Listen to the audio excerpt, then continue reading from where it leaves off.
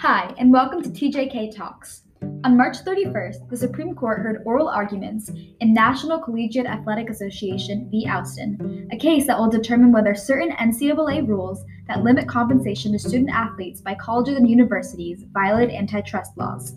With no current decision from the court, today we'll discuss our predictions and opinions on the case. Exactly. Let's break it down.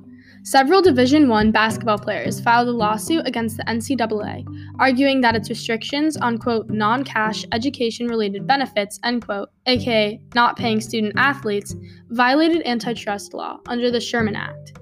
The district court sided with the athletes, holding that the NCAA must allow for certain types of academic benefits, such as, quote, computers, science equipment, musical instruments, and other tangible items not included in the cost of attendance calculation, but nonetheless related to the pursuit of academic studies, end quote.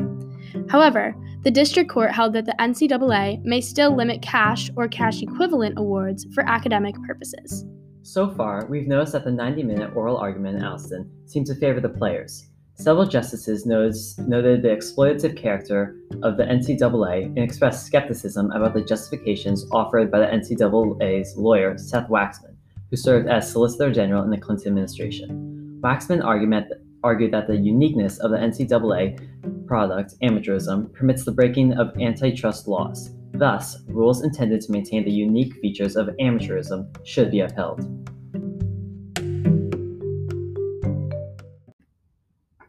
The justices definitely seem to be in favor of the players.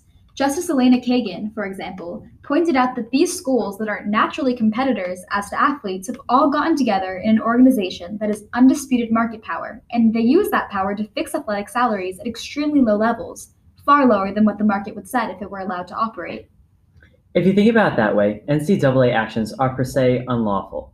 The Sherman Antitrust Act, in essence, prohibited anti-competitive agreements within industries, as well as preventing attempts at monopolizing markets. I think that the problem lies in the fact that the Sherman Antitrust Act is applied on a more case-by-case basis, which makes it difficult to sometimes identify direct violations. The Act states that it will be a comprehensive charter of economic liberty aimed at preserving free and unfettered competition as the rule of trade. Yet, I think it can be safe to assume that the question as to whether or not collegiate athletes should be considered an industry makes this case far from cut and dry. That's a good point. According to Vox, quote, in the 2015-2016 academic year, Division I basketball and Division I-A football generated $4.3 billion in revenue, end quote. These sports generate astronomical amounts of money. Thus, I could see the NCAA being labeled as an industry. One of the most interesting questions came from Justice Thomas. While the NCAA argued for a distinction between professional and amateur athletes, Thomas asked if colleges feel concerned about college coaches' monetary compensation when maintaining a distinction between them and their professional counterparts.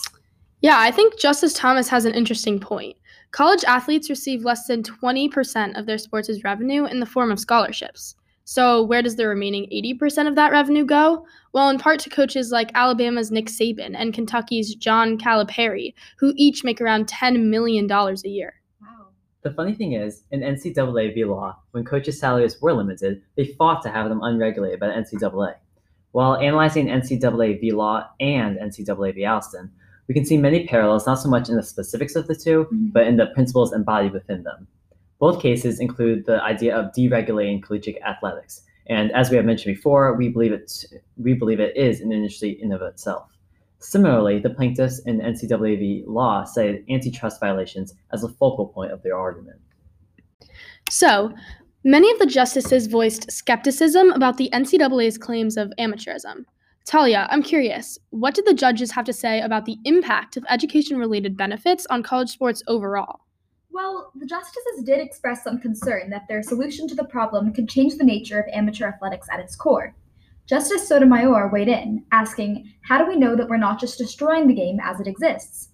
She felt it important to consider Mr. Waxman's claim that these education-related payments can become extravagant and consequently be viewed to the public as pay-for-play. Now, a major issue within the case is the debate as to whether or not the price of education is sufficient compensation for NCAA athletes. According to the NCAA's website, maintaining amateurism is crucial to preserving an academic environment in which acquiring a quality education is the first priority. They further go on to make the point that if players were to get paid, the incentive to focus on their studies substantially decreases.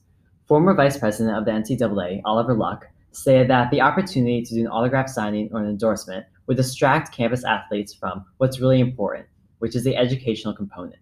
The organization went on to say that additional compensation would discredit the integrity of the college experience. NCAA President Mark Emmert stated that if an athlete were being paid and it significantly changed their lifestyle, they probably would not be living in the residence hall. They probably would not be eating in the cafeteria. They probably would not be as active a member or participant in the life of a campus. Exactly. These claims from the NCAA don't sit right with me. According to the Washington Post, a 2015 survey found that athletes in the Pac-12 conference spent an average of 50 hours per week on their sports and were often too exhausted to study effectively.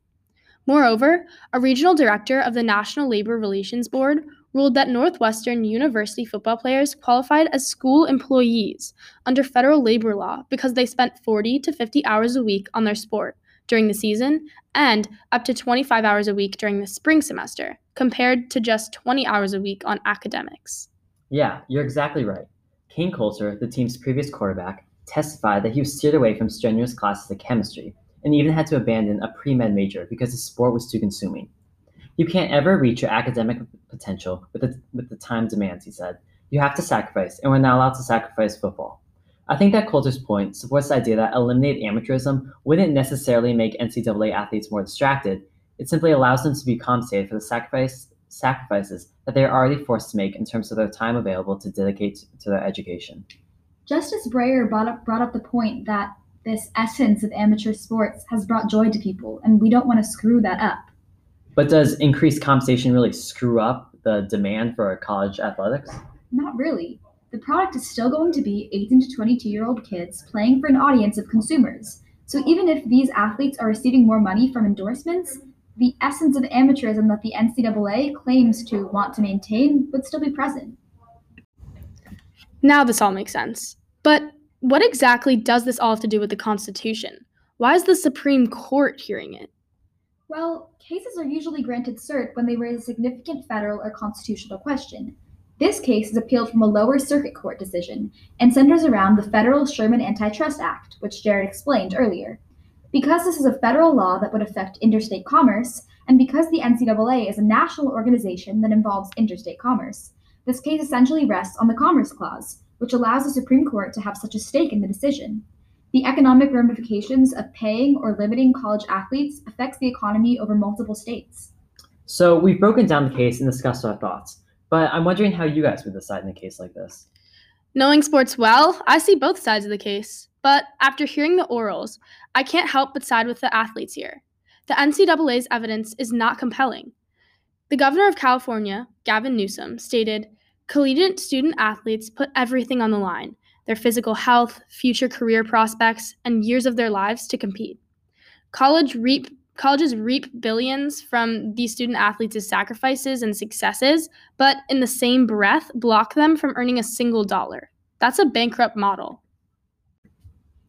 At the very least, I would urge the NCAA to look into NIL legislation.